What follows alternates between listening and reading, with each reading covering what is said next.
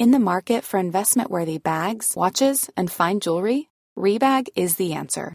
Rebag is a luxury resale platform where each piece is carefully inspected by experts to ensure quality and authenticity. Use Rebag to buy and sell finds from the world's top brands, including Louis Vuitton, Chanel, and Cartier. Head to Rebag.com and get up to 15% off your first purchase as a member with code REBAGNEW. Shop today at Rebag.com. That's REBAG.com. And use promo code REBAGNEW for up to 15% off your first purchase as a member.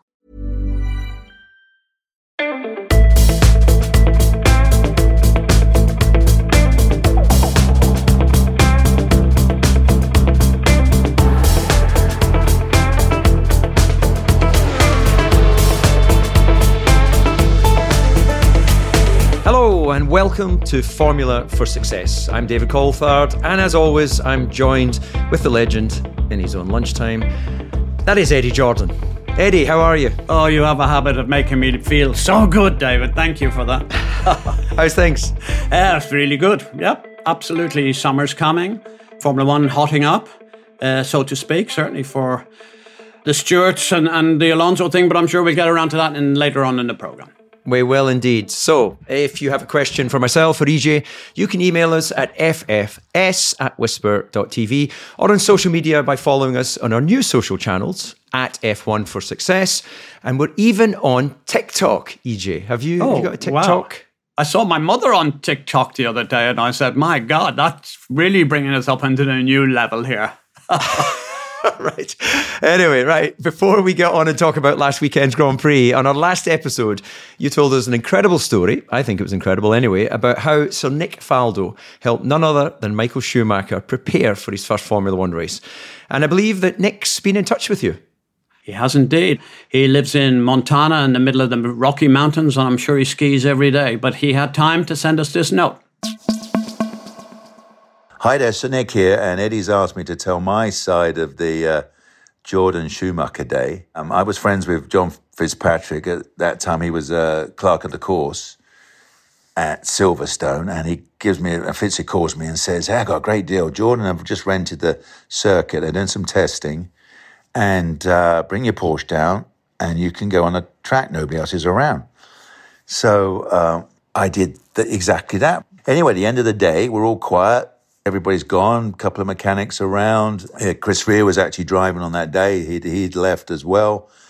And so then Eddie says to me, do you want to have a go? And I said, no, I'm fine. And he goes, when the fuck do you think you're getting in an F1 car? So they jam me in this thing. The feet wouldn't fit, so I had to take my shoes off. Gosh, you lift the clutch. Off she goes at 4,000 revs. You're right into it. I just put my foot down. And it's, the only way I can describe it, it's not acceleration. It's like a catapult. You go from zero to just wallop, full in. Anyway, so pretty close to, we're over 25 years later when they bring out the Schumacher documentary.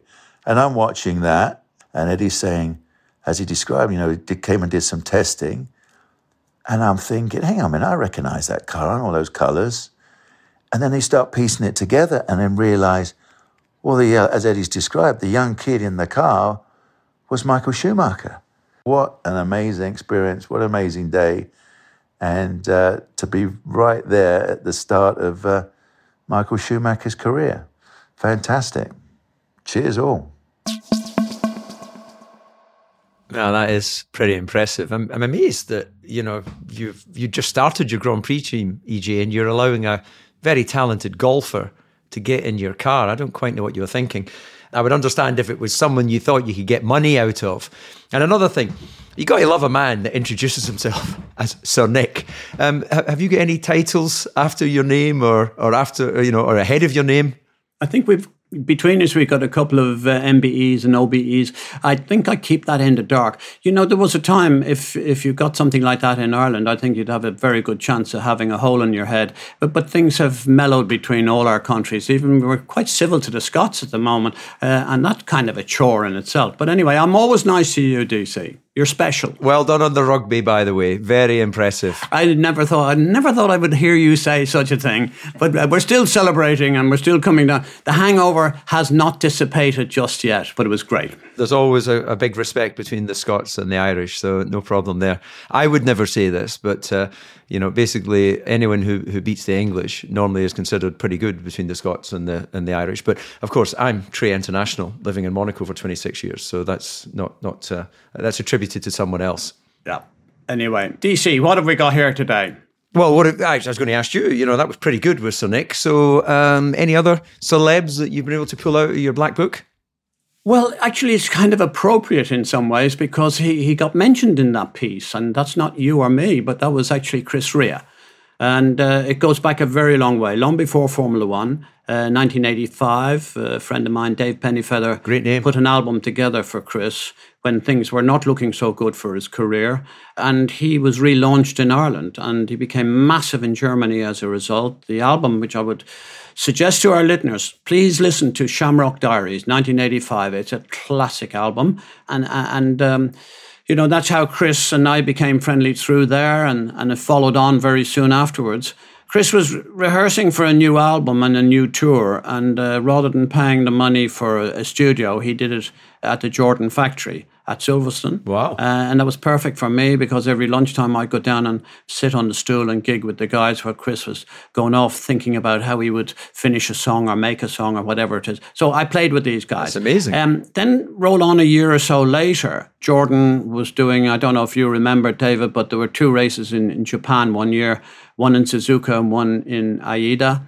And the second race happened to coincide with the time that Chris Rea was asked to be the main guest at the Late Late Show with Gay Byrne in Ireland. And during that show, it was kind of embarrassing for the people there because they'd no idea what Chris was doing. But he took these 3 candles, green candles out, and put them on the table in front of the presenter and lit them. And he asked him, Chris, you got to tell us, what are you doing here? He said, I'm lighting the 3 candles on the altar of hope because tomorrow I believe Jordan can win its first ever podium. And truthfully, that's what happened. And Rubens finished third. Irvine, if you remember, got penalised for dangerous driving. Anyway, the reality was those 3 candles, he wrote a song about it and it went on one of his albums in, I think, about 94, 95. But Chris Rea, you cannot imagine this person was so passionate about Ferrari. He used to arrive at the factory in his Lotus 7, raced a little bit, and then he wrote this great opera called Il Passione. And I remember going to the red carpet, if you like, the premiere of that particular movie that he did. Luca de Montezemolo was there. Everybody from the Formula One fraternity was there. Chris Rea is a remarkable man. I love him with every ounce of my body. He is not particularly great at the moment. He's had 1 or 2 little issues like us all, I presume. And we want to wish him every success, every good wish from every one of us, I presume, on this particular programme. Chris, get well soon. We love you, brother. Yeah, here. That is fantastic story to imagine that some of the great music was born out of racing inspiration in the Jordan factory. Well, look, let's just turn our attentions at this point to Formula One. And I've just got back from the Saudi Arabian Grand Prix. I know you were watching it. The fastest street circuit in the world. It certainly looks visually good on television. I think you'll agree. The thing I really liked about it is the drivers look knackered after the race, which a lot of modern Grand Prix racing, they all look quite fresh because they're managing tyres and they're managing the weight of fuel. And, the lap times at the start of the Grand Prix are several seconds slower than qualifying. Therefore, the energy the drivers experience is a lot less. But every single one of them, when I did the top 3 interviews, were sweating and looking like they'd been in a battle. And that, to me, is what Grand Prix racing should be. It's absolutely human being and machine being pushed to the limit. Great result again for Checo. I've got to say, I didn't mention to him at the time, but if he ever retires in Formula One and falls in hard times, he should apply to be a taxi driver in London because there's nobody better on the streets. That guy is unbelievable, isn't he? We saw it in Baku. We've seen it in Monaco. Now we've seen it, of course, in Saudi. I was very close to Checo because, obviously, with the connection when it was Force India, he was the driver there for a very long time. I remember Andy Stevenson telling me his ability to control a given race is quite fabulous. What he's able to do and think it through is probably better than most drivers. So what he may lack in ultimate speed, like what Max has, or with Lewis or somebody of that ilk, he's able to make it up with sheer guile, planning. You know, there's a lot to be said for that. When you actually structure in your mind before you go to a race how you envisage it unfolding, and he has all of those attributes. I admire him a lot. I think he's a lovely, lovely guy, and a great privilege to have him in Formula One. There's probably no tougher teammate than to have Max Verstappen alongside you. You've got to say George Russell has managed to find his way pretty well with Lewis Hamilton, a 7 times world champion. But I would view his performances. He's won 5 Grand Prix. Unbelievable in Singapore last year. Solid as you like the weekend in Saudi. So I would say he's a number 1 minus rather than a number 2, because quite clearly Max is the number 1 plus. So, but all credit to him for that. I just hope that this isn't going to be a boring season, because Red Bull are in a class of their own. And the problem is that there's a lot of other teams, a lot of rumblings. I don't want to single out either Ferrari or in fact Mercedes or whatever, but you know, you can see that they have, no matter how many cars they build this year, they're going to struggle to beat this Red Bull, because I think it's so good, and I think they now understand the way. Max probably would have gone on to win that race, in my opinion, because I'm going to ask you your opinion on this in a minute.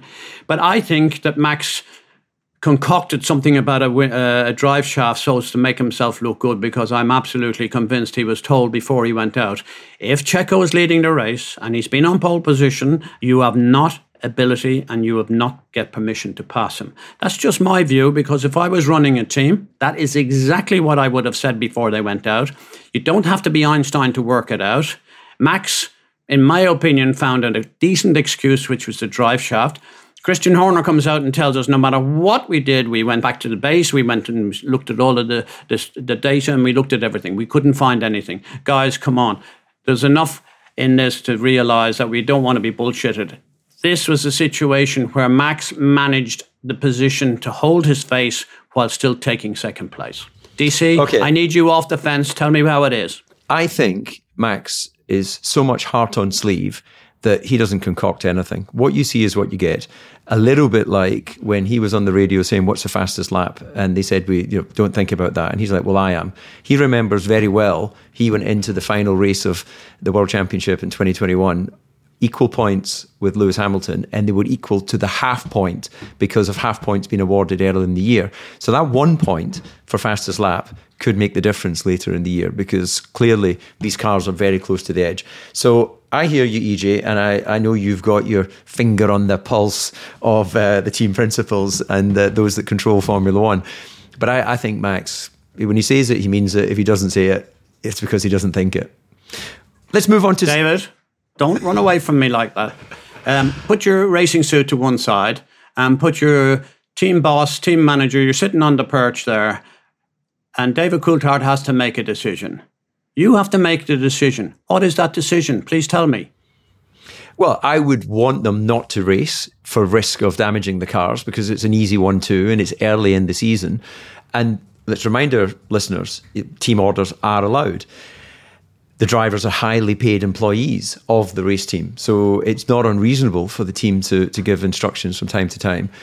But you've got a double world champion. You've got someone without him, you would not have won those 2 world championships. I think that is a very big ask to go on the radio, as they found out in Brazil last year, and ask Max not to do something. You know, you are taking away the very DNA that makes him so great.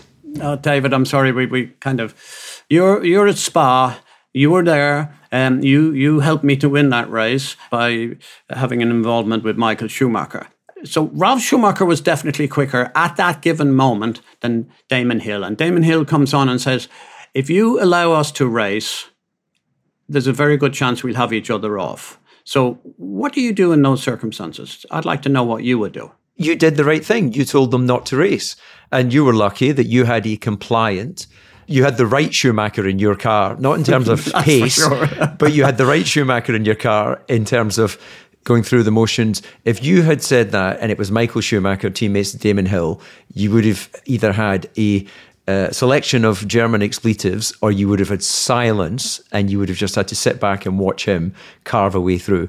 And you know that in your heart. Some of these serial winners you cannot tame, and that's what makes them brilliant. You know, I always complied when I was asked to move over for teammates, and that Scottish gentlemanly behaviour didn't get me a world championship. I was a little bit frustrated in Saudi with the penalties. Fernando, yes, was out of his box at the start position. He owned that. He was very chilled about it. But there was no tangible benefit in being slightly to the left. These are big cars. They're like sports cars without the bodywork.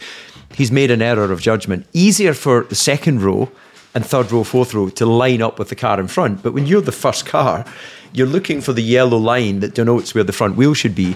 Quite difficult to really see that little box. But that's something the stewards wouldn't understand, because none of them, apart from, you know, whoever the race representative is, has ever driven a Formula One car. So a small error there cost them 5 seconds. Then in the pit stop, they touch with the rear jack, and you can argue that was gaining a sort of lifting advantage, but there's no way that speeds up the process, because the wheel guns go on before the car goes up in the air. So there's no benefit in that person being there. He was just making sure that the jack was positioned correctly. We have a podium. We celebrate the top three, and then just as the podium's finishing, they give the 5 second or 10 second penalty to Alonso. And then George Russell's stolen, you know, the chance to be on the podium, the commercial opportunity, something that would be near and dear to your heart. All your partners and sponsors having the chance to be on a podium isn't given to them.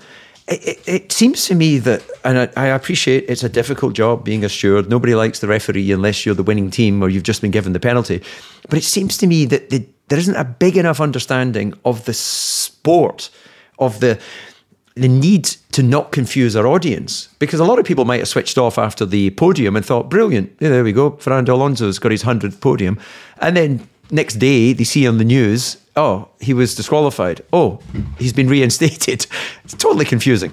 Absolutely, 100% agree. I remember the great words that Bernie always used to say: do not confuse me or even try to tell me that there is a change. Whatever is on the podium, I want that to be what is on the podium. So whatever you need to do beforehand, do it, but the podium is the podium. The thing about the jacket is just a nonsense, and it makes the stewards look positively stupid.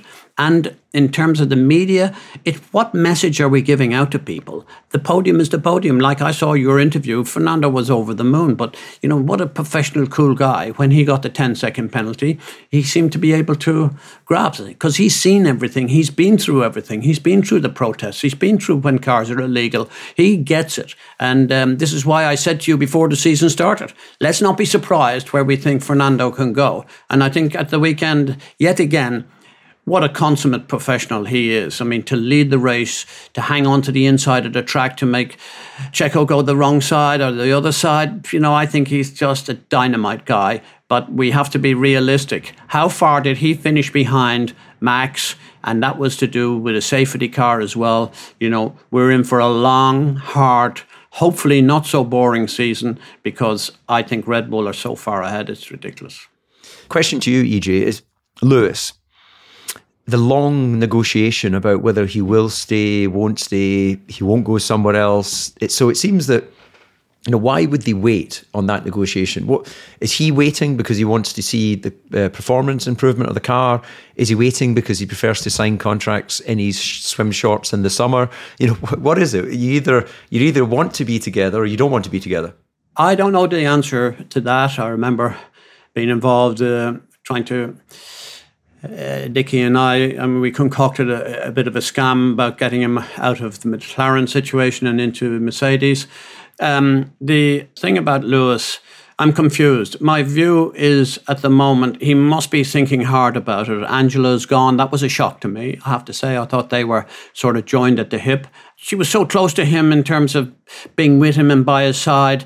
Lewis, is a little bit of a loner, and I mean that in the nicest possible way, that he does things on his own. He doesn't have an entourage around him generally, and he doesn't have big groups. Other people, he might bring some musos or some film stars with him, but generally he minds his own business and he gets onto it. He adores and loves his racing. And remember, he's been doing this since 5 or 6 years of age. So I don't know where he gathers up the total commitment every weekend to gather up the excitement to keep doing it time and time again. So I would forgive him if he decided to stop. I'd support him on that. If he decides to go ahead, I want to see that he has at least a chance to fight for races, because that 8th World Championship has to be in the back of his mind. He knows he's equaled what Michael Schumacher has. But let's be very clear about this. We look into the future. If everything stays well with Max, and I'm hoping that it will, both mentally, physically, and everything with to do with the car, Max is going to hit 10 World Championships. Because he's that young and he's that good. And you know what he's like. How fast is he? He's just ridiculous how good he is. So I think Lewis needs to get on his bike and hurry up and get number 8, because it's soon going to be passed up by Max in any case. Would I say, should he go? He has to see how this new development with the Mercedes and really how truthful or how honest that Toto can be, or what he knows can be developed within the car, because it's going to be a huge ask to get that car up to the level of Red Bull. And I say the same thing and include all the other cars, including Aston Martin, but in particular with Ferrari. They're all fighting for second place at the moment, and that's how I see it happening. At this point, I think we should move on to a little section where we get some questions from the listeners. So I'm going to go straight in with a gentleman whose handle is @Scrapper11111. And in brackets, it says Ian. So anyway, Ian, his question is, Eddie, he remembers you describing the reason why DHL colours became yellow. You're claiming that one, aren't you? So he wants to know a little bit more detail on how that came about. And what colour was DHL before they became yellow? I had DHL, I had Deutsche Post, and Deutsche Post owned the Post Bank, and they had an involvement with Lufthansa, and that's why the yellow is on Lufthansa a little bit. So they came to me and they said, look, they were very happy with what we were doing with Frentzen in particular and winning some races. And they said to me, look, we've just bought a new business, and we'd like you to help us to make it the number 1 business in the world with some of the on-track performance and stuff like that. And for those who remember or are as old as me, DHL was always white with a tiny bit of DHL in red. Anyway, we move on, and I went to Nigel Northridge, who was the chief executive of Benson and Hedges, and I said, Nigel, this is what we're going to do. He said, but EJ, come on, you know me now, and I know what you're like, but you can't do that. I said, come on. Don't be silly. Of course we can. And he said, no. The contract is absolutely clear. The car must be yellow at all times, so you can't do it. And I knew by him that he was deadly serious. And even though he was Irish, and I thought we could wangle a few little deals here and there, but there was absolutely no way. It was a rock. So what could I do? The only way out of this I could see is I'd go back to Professor Shukis and say to him, listen, Professor, you've asked me to do something and I'm not going to be able to do it for you. And he said, what? I said, because you've asked me to do something that's impossible, because you've asked me to give you DHL in white and red and compete against FedEx, which is white with red. And I said, you like for like, you're not going to compete against that. I said, even if you look at UPS, that horrible brown colour, everybody knows where that van is. They know it's a UPS van. And so I asked for permission to see the main board. And he said, don't be silly, we never do things like that. The board meeting is very serious, even the advisory board. And I said, no, I want to see the main board because I've got something that they need to understand and at least know that in front of them, I've produced this particular item. So eventually they said yes. I got 5 minutes at the end of the board meeting and I went in there dressed in my team uniform with a yellow Deutsche Post umbrella. And I gave each and every member of the board a package and I asked them not to look at it first. And so the first page was 7 vans, all white, in a street. And the next page was 3-4 aeroplanes, all white. And I said, now please stop. I said, you've asked me to try to help you to make DHL the major logistics brand in the entire world. And I'm saying to you, in the current situation, I cannot do that, and I'm refusing to take it on board as a sponsor because I physically can't deliver for you. But if you turn over page 3, I know every marketing guy in the whole universe will tell you you must never change the color of your brand. You must never change the logo setup or the typeset or whatever it is. And that's what they say. But in this case, I'm saying to you, please have a look at what it is. So the 3rd page you turn over, and there was 5 white vans and 2 yellow ones. And the next page was 3 aeroplanes and 1 yellow one. And of course, they're all looking at each other, and I'm loving the fact that they are at least considering it. And I said, I'm going to leave now.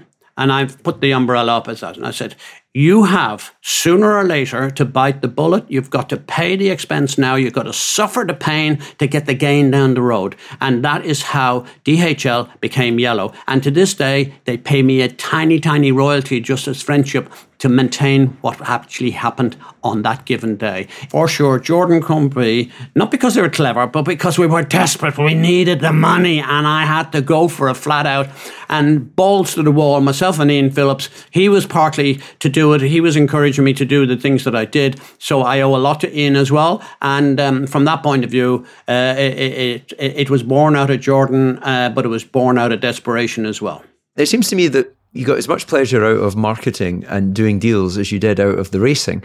But I have been told a story where you, in your prime, when you were really, sponsors are throwing themselves at Jordan because they were different and they all wanted to be part of the journey. Apparently you went on stage at a conference where the supplier of your trucks had changed or you just simply, instead of standing there and saying thank you to Volvo or whoever was your trucks sponsor, you said, look, without Scania we couldn't be successful. And of course you're looking at all these faces going, we're not that brand. Did that actually happen, or is that just folklore? Well, to be honest, to this day, if you ask me which it was, because I think we did have Volvo and we did have Scania, and I had no idea. And for me, it was a matter of a truck getting from A to B, and I just wanted to be respectful to them, but I was a complete clown. Because obviously, in those days, my mind was about 4 sentences into the future. What I was actually saying was just complete nonsense. I was trying to remember what should come up next so as I don't forget people. But yeah, that's not the only one. I'm sure if you dig deep enough, I think there's bigger screw-ups than that along the way, which I'll admit to them all, don't you worry. Yeah, no, I won't hide behind anything. But if you're talking about sponsorship, I've got to say, one of the classics, and this is reminded by a great driver, which I absolutely love, called Martin Donnelly. He said, EJ, in his typical Irish accent, he said, do you remember you sent me out for the Formula 3000 race in Silverstone? And then because you had the ambassador for Kuwait on the outside of the track, and on the inside you had the people from Camel, and you had on one side of the side pod, you had Kuwait, and on the other one Camel, and both thought that they were the main title sponsors. Honestly, that was such a frightening race for me because I was afraid of my life that they'd twig what I was doing. Yeah. But you did those things in total desperation. Yeah, well, it worked out for you, EJ. It's all coming out. You're getting this out of me, DC. It's not fair. Not fair. Well, that's good. That's why we have the podcast. So hopefully our listeners will come in with some more prying questions, or if they've heard any little rumours from your exploits in the past.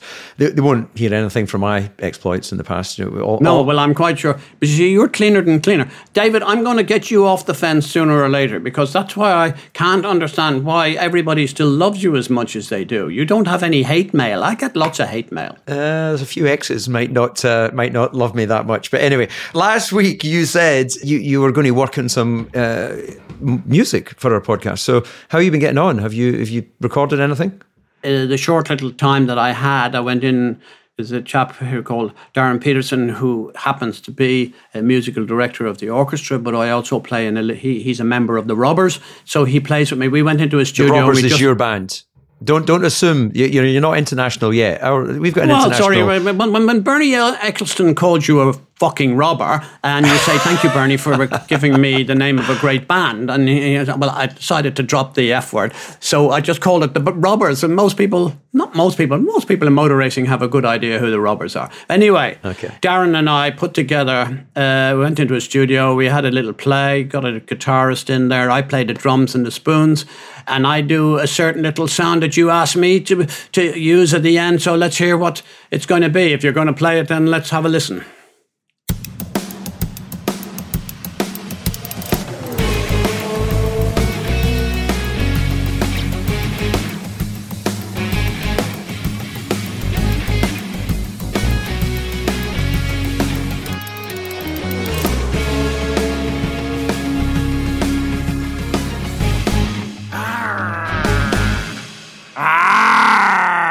just in case you thought it was made up.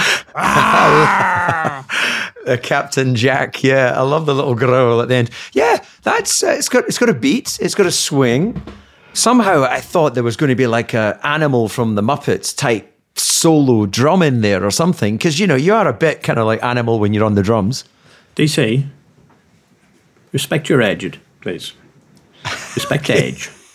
Okay, very nice piece of music. Let's see what people think about it. Yeah, it was done in a relatively short period of time. I think I had an evening and a day, but something which, whatever happens, whether we use it or we don't use it, I so enjoyed putting it together and dubbing one thing over another, and then the growl, as you rather said to me that you'd like to hear me, my Captain Jack sound, which is my Captain Jack sound. So let's see what it is. Let's move on. Yeah, our listeners can write in and let us know whether they approve of your musical efforts. And well, it seems a good time for me to say that you can get in touch, give us your views on Eddie's musical stylings or anything else you fancy by emailing ffs@whisper.tv or by following us at F1 for Success. And of course, don't forget to subscribe too. So, EJ, thank you for your time. And of course, thank you to our listeners. And we'll be back next week with another Formula for Success.